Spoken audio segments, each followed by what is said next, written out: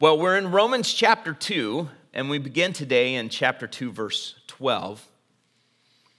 And it's been a few weeks since we've been in Romans, so I want to remind you that Paul is continuing a line of thought here that he actually started back in chapter 1, verse 18, where he demonstrates that God's wrath is justified.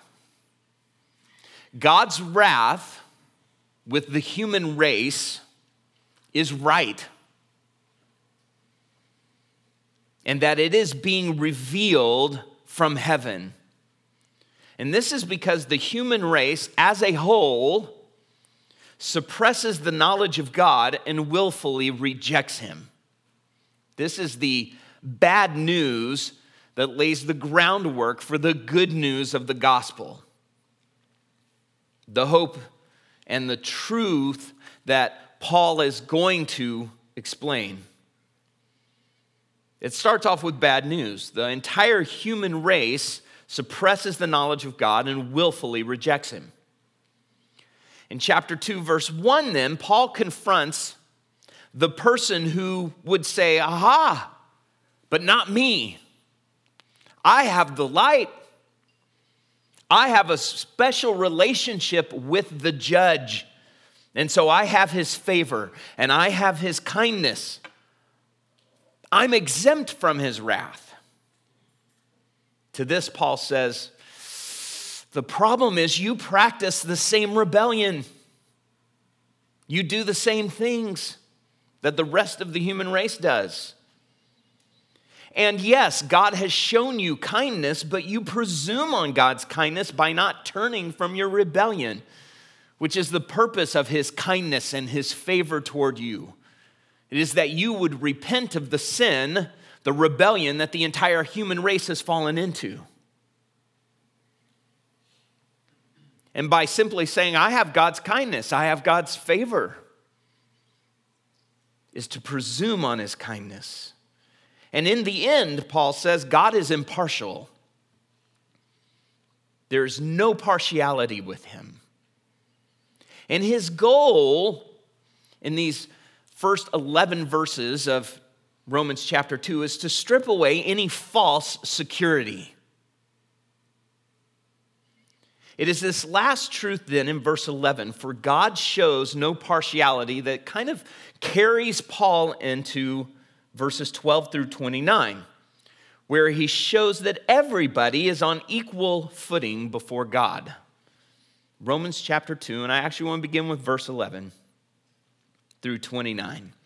For God shows no partiality.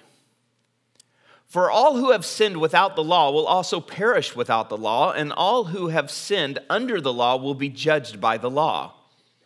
For it is not the hearers of the law who are righteous before God, but the doers of the law who will be justified. For when Gentiles who do not have the law by nature do what the law requires, they are a law to themselves, even though they do not have the law. They show that the work of the law is written on their hearts, while their conscience also bears witness, and their conflicting thoughts accuse or even excuse them on that day when, according to my gospel, God judges the secrets of men by Christ Jesus. But if you call yourself a Jew and rely on the law and boast in God, and know his will and approve what is excellent, because you are instructed from the law, and if you are sure that you yourself are a guide to the blind, a light to those who are in darkness, an instructor of the foolish, a teacher of children, having in the law the embodiment of knowledge and truth, you then who teach others, do you not teach yourself? While you preach against stealing, do you steal? You who say that one must not commit adultery, do you commit adultery? You who abhor idols, do you rob temples? You who boast in the law, dishonor God by breaking the law. For as it is written, the name of God is blasphemed among the Gentiles because of you. For circumcision indeed is of value if you obey the law. But if you break the law, your circumcision becomes uncircumcision. So if a man who is uncircumcised keeps the precepts of the law, will not his uncircumcision be regarded as circumcision? Then he who is physically uncircumcised but keeps the law will condemn you who have the written code and circumcision but break the law. For no one is a Jew who is merely one outwardly, nor is circumcision outward and physical, but a Jew is one inwardly, and circumcision is a matter of the heart, by the Spirit, not by the letter. His praise is not from man, but from God. Father, these are your words for us today, and may we come to them with humility and with wonder. And we ask that you would open our minds to understand their meaning and their importance for us, that we would not cling to any false security. Amen. Now, Paul's point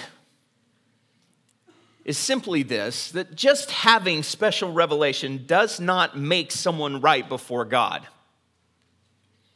He's just warned us against holding on to any false security, and now he says that even having God's revelation doesn't make you secure because God is impartial. This stripping of our security sounds harsh. It sounds critical. It might even sound to some as though it is condescending. Is it arrogance to strip away other people's perceptions, their opinions of what is right and wrong? To borrow an illustration, what if you were to invest into an insurance policy that would protect not only yourself, but your spouse and your children from catastrophe in a time of catastrophe? And you were to invest money into this insurance policy and count on that every time you contemplated some great catastrophe would happen. And then someone comes to you and says, I've just discovered that insurance policy that you've been buying into, it's a scam. The whole thing's a scam. In fact, that company doesn't even exist. How would you respond to that person? Would you say something like, oh, you know what? I just don't need that negativity in my life. Here I was, everything was fine. I had complete confidence in this insurance policy, and now you're telling me that the whole thing is a scam. And yes, I see your evidence, and I hear what you're saying, but I just don't need that right now. I feel like you're criticizing my decision to buy into this policy. You're treading on my freedom to invest where I think the insurance policy should be. And I find that very arrogant of you to tell me that you think it's a scam. No. We'd say, oh, and we'd be disappointed. We'd be frustrated. We might be angry at being taken in. But the person who's telling us this, who's dispelling the illusion that this insurance policy is a scam, we'd say, thank you. Thank you. Because I thought I would be secure from catastrophe and that my family would be safe. They'd be provided for. And now I find out they won't. That's a good truth to know. We'd say thank you.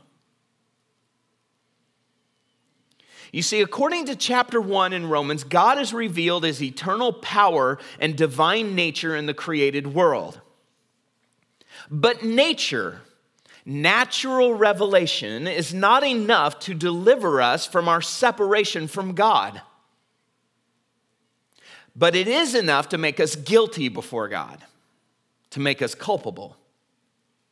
But what about someone who says they have a different insurance policy? What about someone who says, I've received special revelation though?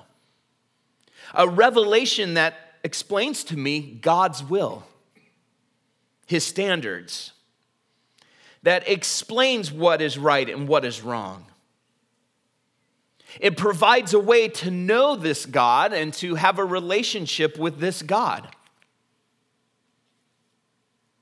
You see, that's what the law was. When Paul speaks of the law here, he means what we know are the 5 books of Moses: Genesis, Exodus, Leviticus, Numbers, Deuteronomy. That is the law proper. Sometimes it is called the Mosaic law because it is through Moses that this law was given to the people of Israel. It's also called the Mosaic covenant. Those who deal with Old Testament scholarship and the Bible, they will call it Torah, teaching, instruction, because the law taught, it explained how to please God, how to live in a certain way to be his people. And it's important to understand what the law is because Paul talks about the law quite a bit in the book of Romans. The law then is not just a rule book of do's and don'ts. It was a revelation of who God is and how people can please him, and how those who would call themselves his people are set apart to him. Its rules, all of its laws, all of its codes and regulations governed their relationship with God and with each other. So it set them apart to God as his people. And no wonder someone who was Jewish would read Romans chapter 1 and say, whew, I'm glad that's not me. I have the law. I have this body of truth, this revelation that sets me apart, that gives me this privileged place in the world and among humanity. So having the law then was knowing the truth. It was this provision of access to God and his will.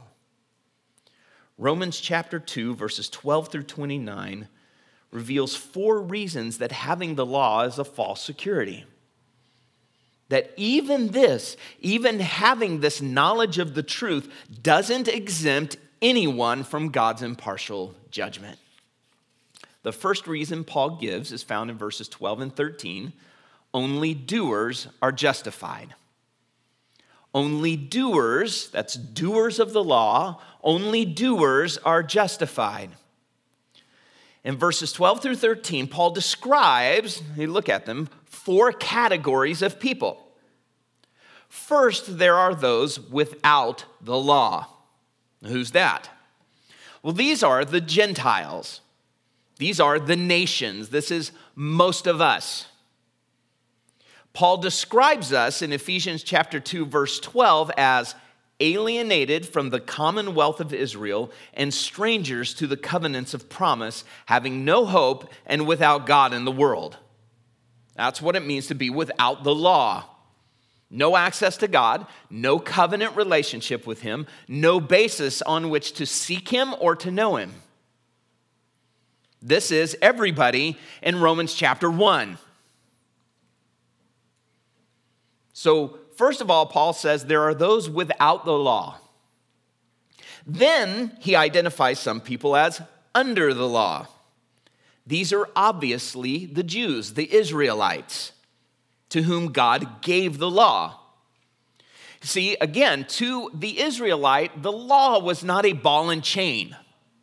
It wasn't like, oh man, the rest of the world gets to live the way they want to, and we've got to live under this law and this code and do all of these things. No, the Israelites said, this is the light. We've been given a special knowledge that the rest of the world doesn't have. The one true God has set us apart. He's called us to himself, set us apart to be his people. This is a pathway to life and to blessing. It sets us apart. It set them apart, but it also in their minds made them superior to the rest of the world. Now, don't miss Paul's point about these 2 groups, okay? Those without the law perish without the law. This is the entire rebellious human race, Suppressing the truth, Romans chapter 1, with darkened hearts is destined to perish.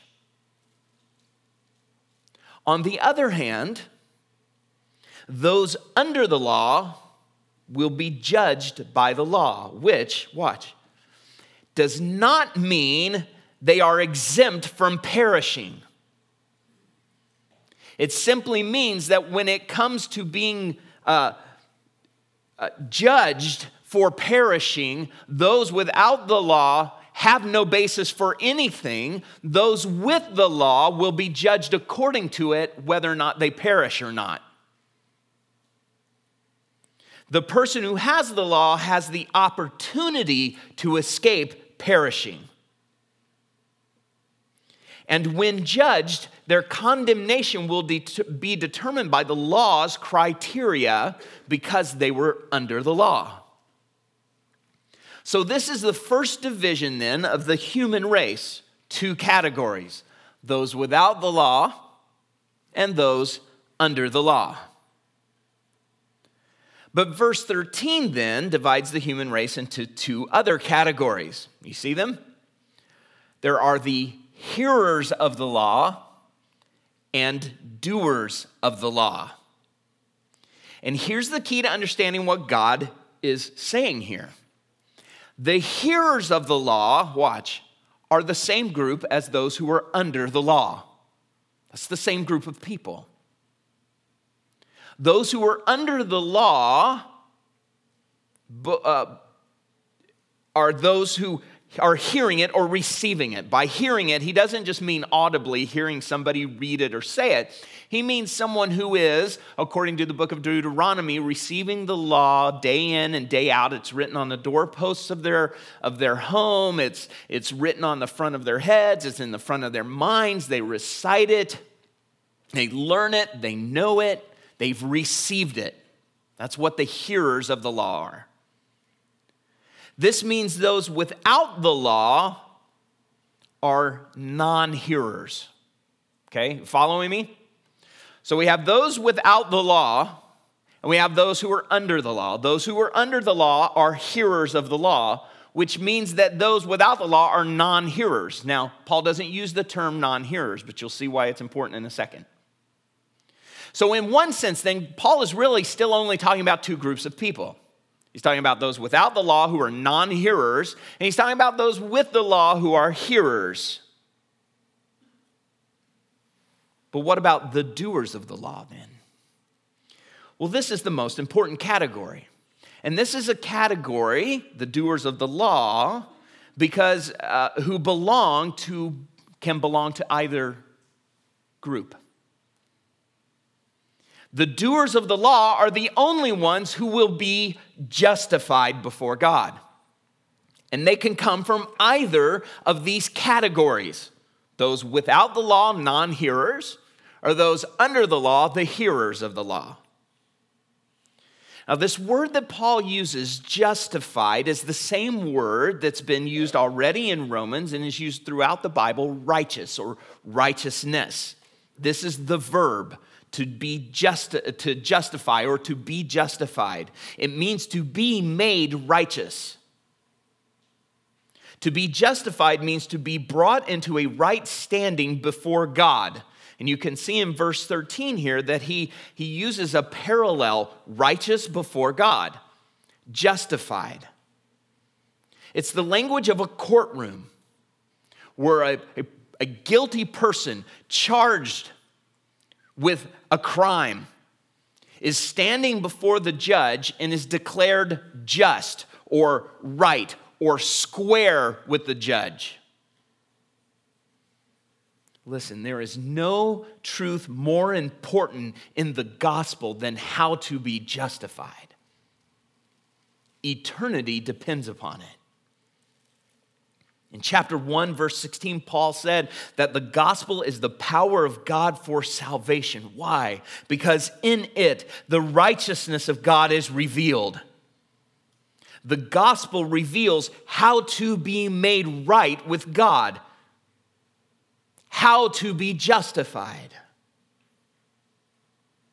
But Paul's point here then in verses 12 and 13 is that God shows no partiality, only doers of the law will be justified.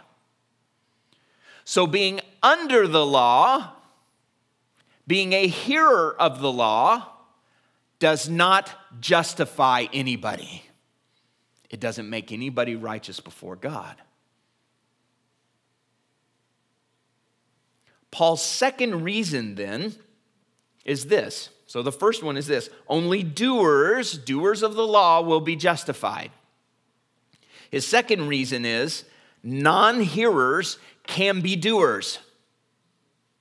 Non-hearers can be doers. Non-hearers of the law can be doers of the law. Having and hearing the law does not create a special class of people who are exempt from God's judgment.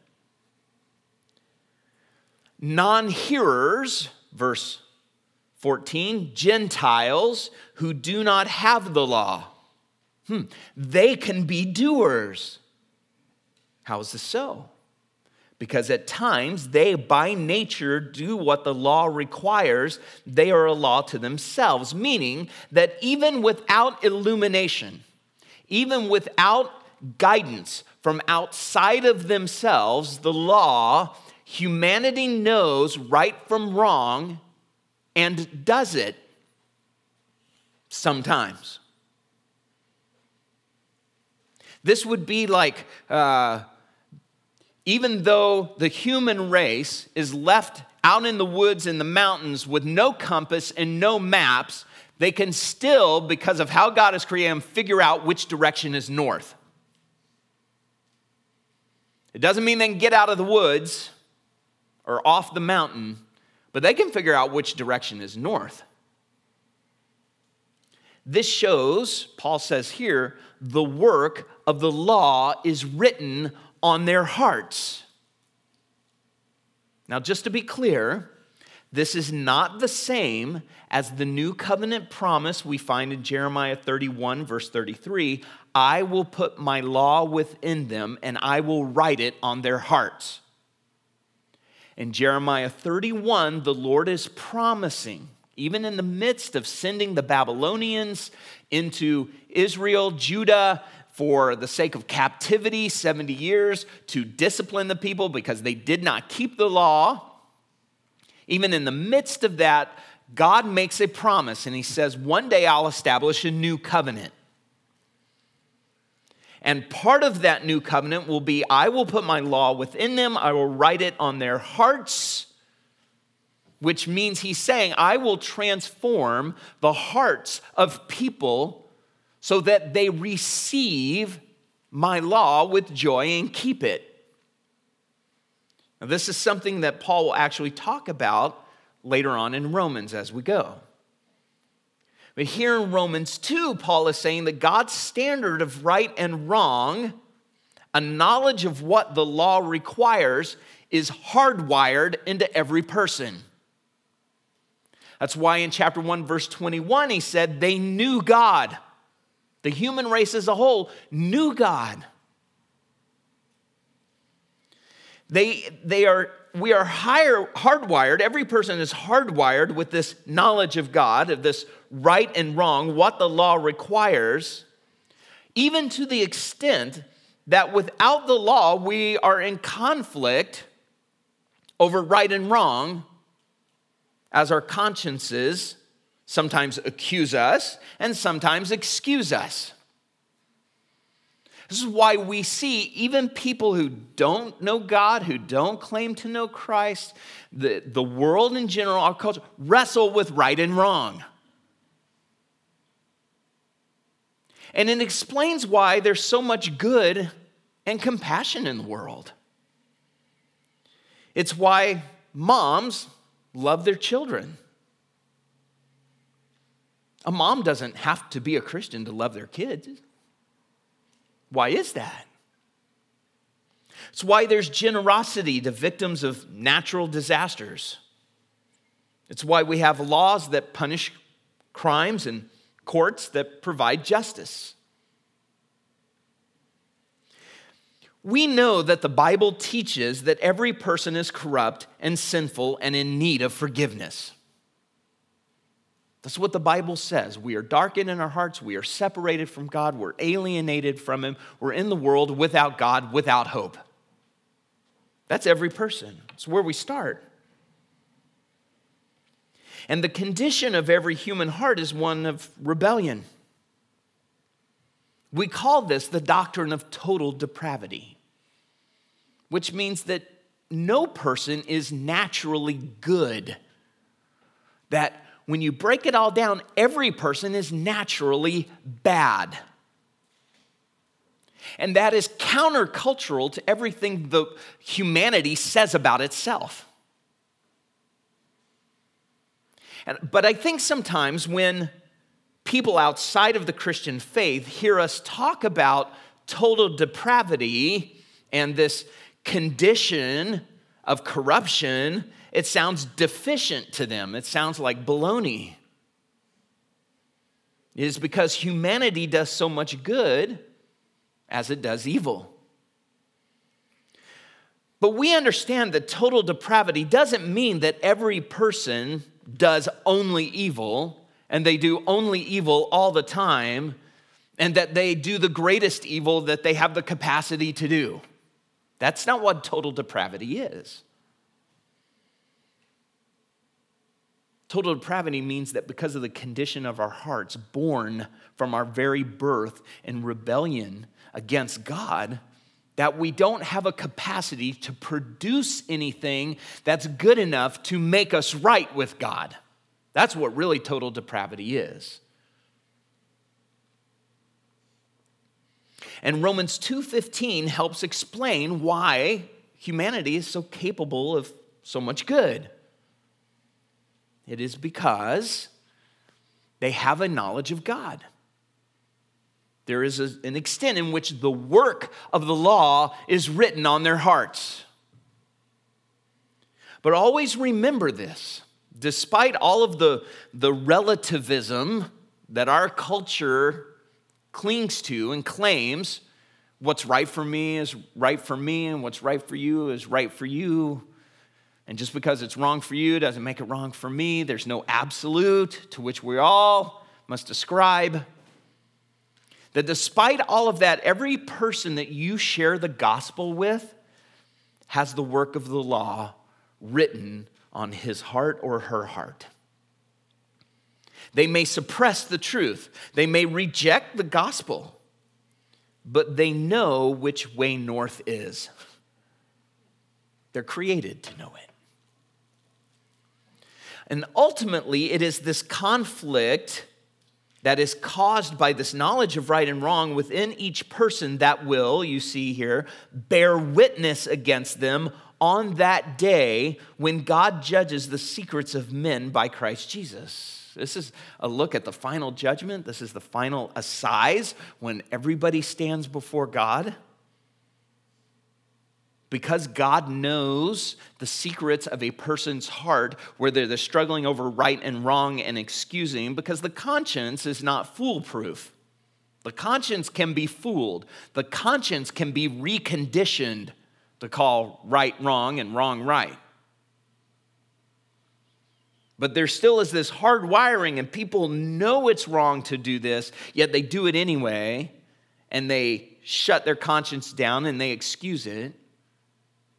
The fact that people struggle with right and wrong is what will, before God, be exposed and be the basis for judgment.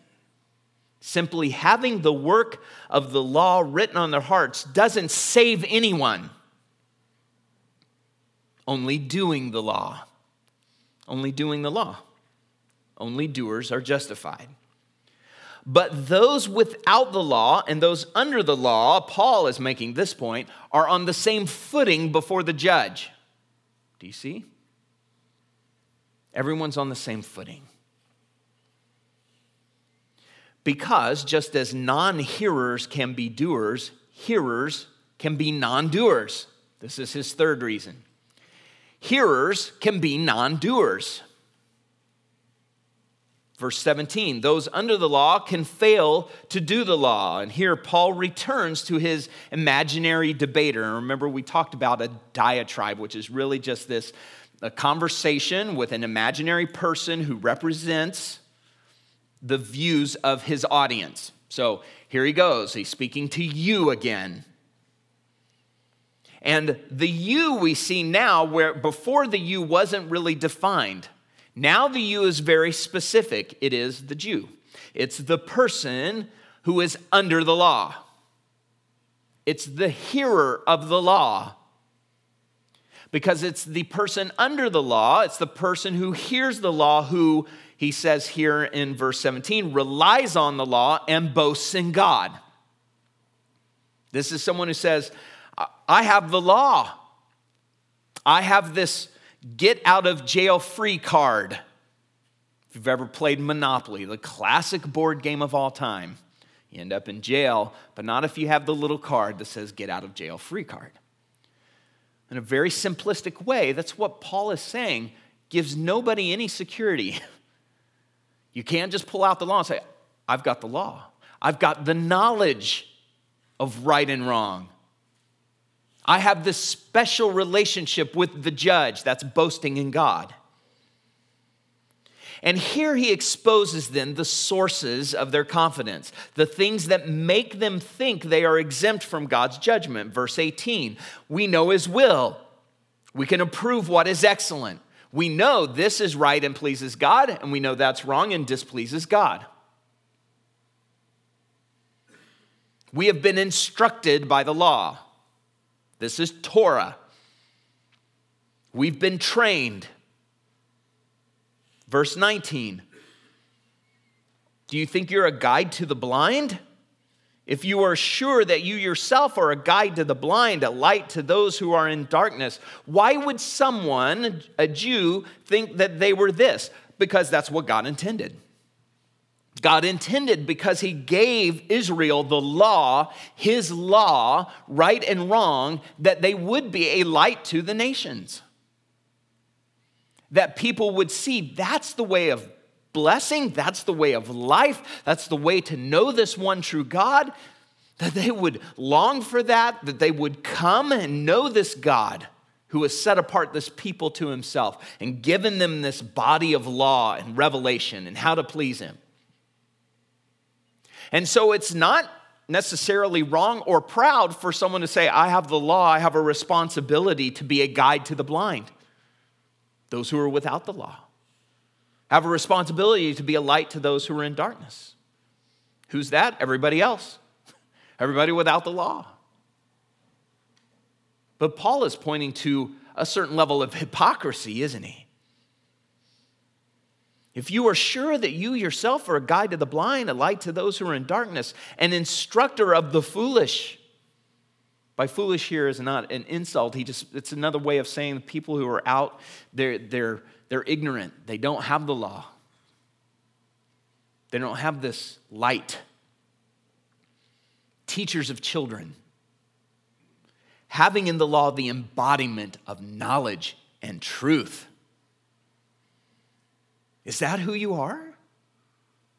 If you're so certain of this, if you're so ready to pull out this credential as an explanation for why you are exempt from God's judgment or on some different category or some different footing before the judge, then, verse 21, you then who teach others, do you not teach yourself? That's a rhetorical question. It is exposing them. You teach others, but you don't teach yourself. And he gives 3 illustrations here. Stealing, adultery, idolatry. While you preach against stealing, do you steal? You who say that one must not commit adultery, do you commit adultery? You who abhor idols, do you rob temples? Now, robbing temples, that's kind of an oddity, and it's really the only place that this word is used in the New Testament. Rob temples. It's actually one word. And probably what he's getting at, though nobody knows for sure, is that It's opposition to idolatry in their culture, the whole Roman system and all of that, and yet helping themselves, maybe even stealing, kiping stuff out of the temples, the materials, for their own gain, whether it was made of some precious metal or jewelry or whatever it might have been, and then liquidating it or using it and justifying it because we hate idolatry. It wasn't a common practice, but it fits with what Paul's saying here as a parallel. You say you shouldn't steal, but are you stealing? You say you shouldn't commit adultery, but you commit adultery. You say you hate idolatry, but you'll use it to fund your own pockets, fill your own pockets by robbing temples. All of this is hypocrisy. And it proves, and Paul's point is, that having the law, knowing the law, does not mean obeying it. It doesn't mean keeping it. Though boasting in it, you break it, verse 23. You break the law. And in verse 24, he says, even those without the law, the Gentiles see it. They see how you live. They see what you boast in and what you claim. And they say, who wants to serve a God of such hypocrisy? We ever hear that as God's people? Sometimes it's justified. Sometimes it's not, but sometimes it is. Who wants to serve a God of such hypocrisy? So Paul makes the point that non-hearers can be doers. That's proof that God is impartial. And hearers can be non-doers. It's possible to hear and be under the law and still not do it. His fourth reason then, that the law is false security, banking on keeping the law. Both hearers and non-hearers need heart change. Everybody needs heart change. Every person. Verse 25. For circumcision indeed is of value if you obey the law. But if you break the law, your circumcision becomes uncircumcision. Now, circumcision was obeying the law. The Mosaic law commanded circumcision.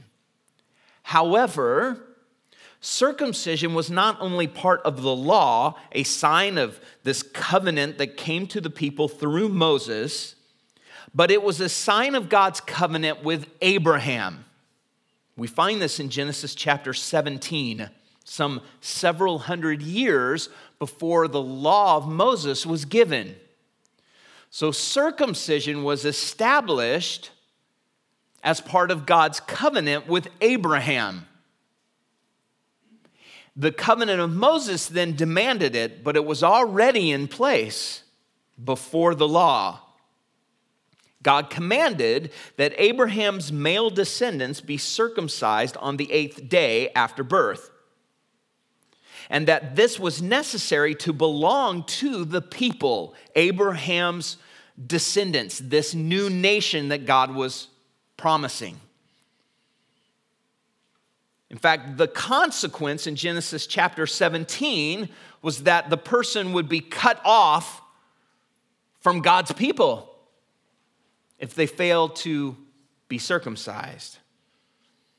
This circumcision represented this new identity at the most intimate part of a person.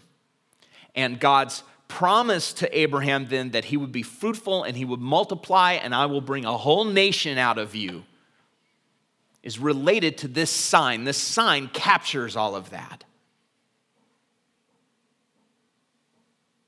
So the circumcision was given several hundred years before the law of Moses. In fact, the law was given to Abraham's descendants who were circumcised. And I believe that's what Paul's talking about here. Paul says this special privileged position, even being circumcised, even claiming to be a child of Abraham, is only of value if you obey the law. If you break it, it's the same as being uncircumcised. It's the same as being disowned, cut off from being one of God's people. And Paul says the reverse is true. Someone who is uncircumcised but obeys the law is counted as circumcised. They could be counted as someone belonging to the people of God. Now, if you're Jewish and you're reading this, and you've never heard the gospel, you don't understand anything about it, this is absolute nonsense, frankly. This makes no sense, which is why Paul lays it out as part of the gospel. Because he's saying that an uncircumcised person will testify against you. An uncircumcised person who keeps the law will testify against you and expose your guilt for breaking the law. That's what he means here by they will condemn you. Even though you had the privilege of receiving the written code, you will be condemned by the testimony of someone who didn't have the written code but kept the law and is counted as circumcised. Paul just flips everything because only the doers of the law are justified. Now, at this point, we have to ask the question, how is all of this relevant to us, right? In first century Rome, the church was made up of many Jews as well as Gentiles, and not just Jewish ethnically, but Jewish culturally and religiously who were coming into the church hearing the gospel.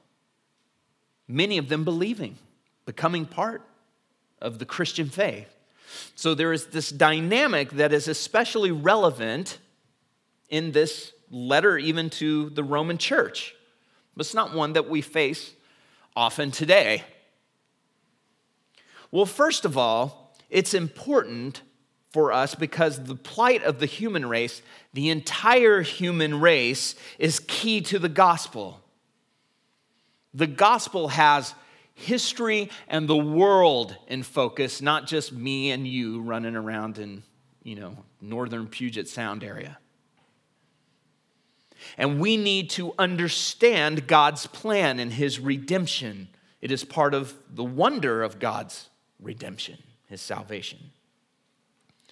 Secondly, all of this that Paul is saying leads us to the need for this heart change, this transformation, verses 28 and 29.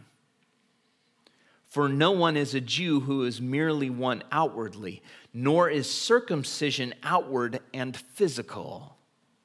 But a Jew is one inwardly, and circumcision is a matter of the heart, by the Spirit, not by the letter. His praise is not from man, but from God. You see, the act of circumcision, the sign of circumcision, Genesis chapter 17, was a mark of identity.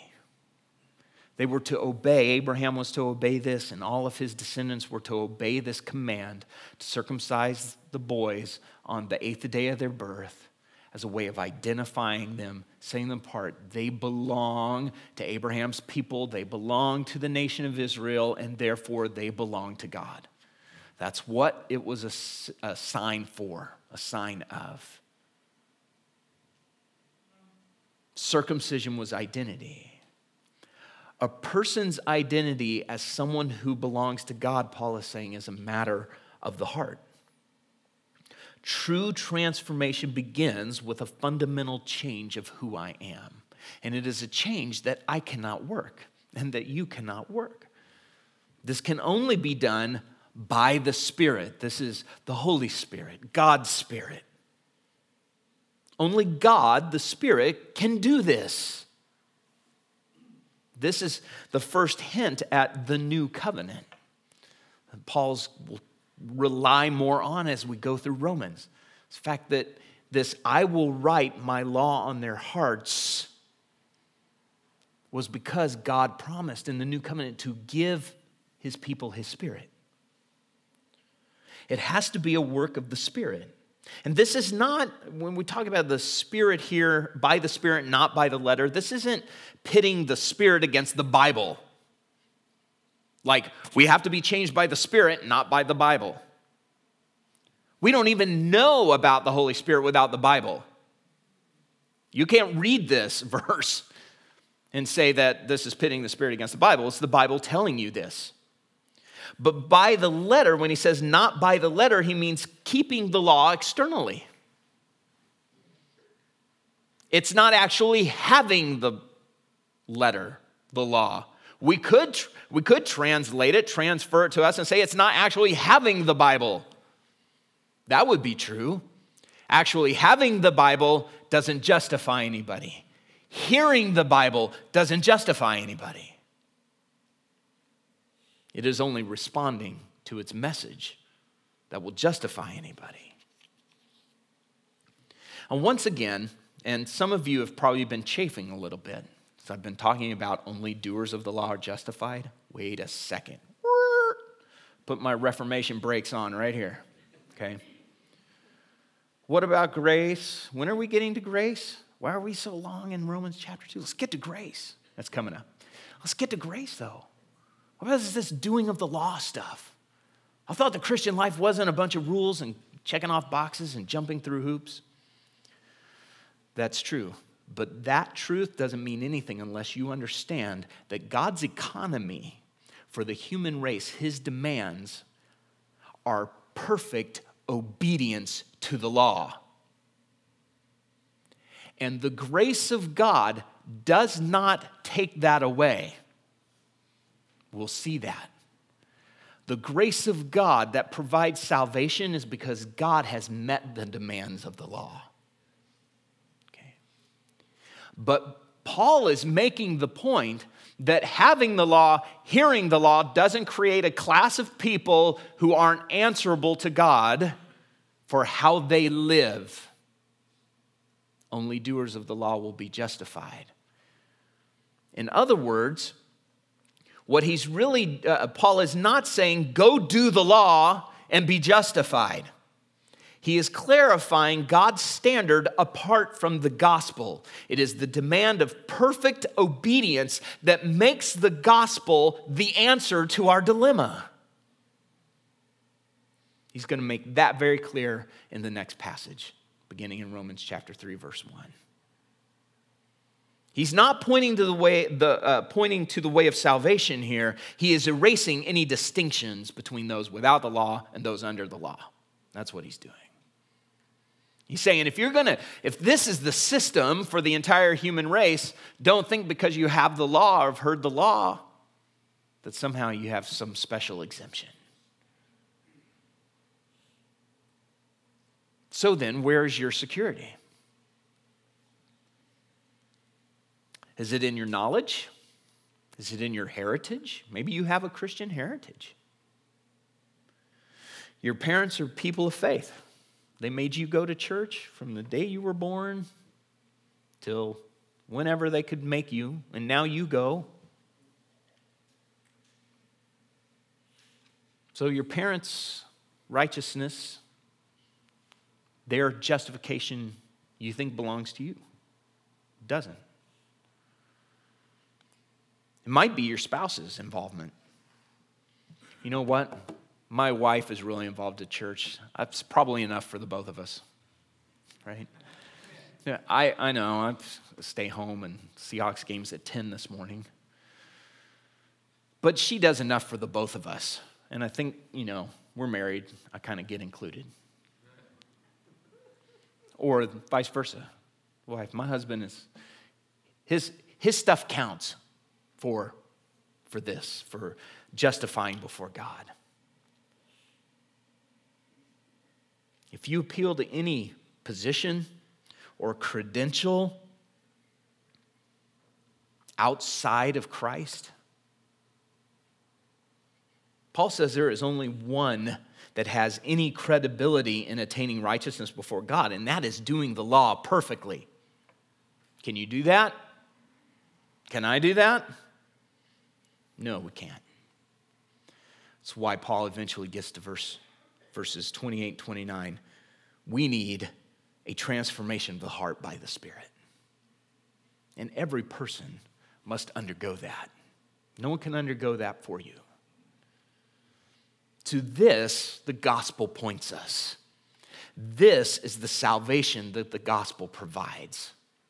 Because Paul's conclusion, beginning in chapter 3, verse 1, and following here, is that no one is righteous. The reason he's doing all of this, to erase all distinctions, is to say, no one is righteous. No one can actually do the law. No one can actually do it. But that's the system. And not only those who do the law. Otherwise, it's hypocrisy. Which is why everyone's on the same footing. Those who have the law ultimately are hypocrites because they have the law and can't keep it. And those without the law are in the dark, and even though they potentially, because they're hardwired to know right and wrong, they don't do it either. That's the plight of the human race. That's our dilemma. Paul says there's got to be a transformation. How can we be transformed? How can we be changed? It's what the gospel tells us, that it is only by faith. It's only by faith in Christ.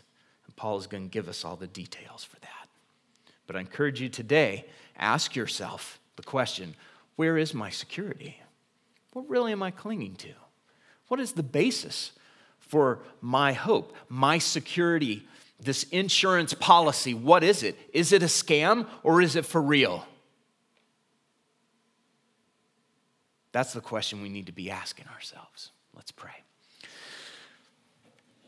Lord, apart from you, we could not know you, but you have not left us in the dark. You indeed have sent a light. You indeed have revealed yourself, and in your grace you have made a way for all peoples to come to know you, to know this transformation, this circumcision of the heart. Lord, awaken those who are dead. Give new life to those who are in darkness and cannot respond. We pray that with all our hearts. We pray for your mercy. Let no one live with the illusion of any false security, that somehow we qualify, we can claim some position or heritage. But Lord, let everyone come to you empty-handed, with no other plea than the cross of Christ and his resurrection. In your name we ask these things. Amen.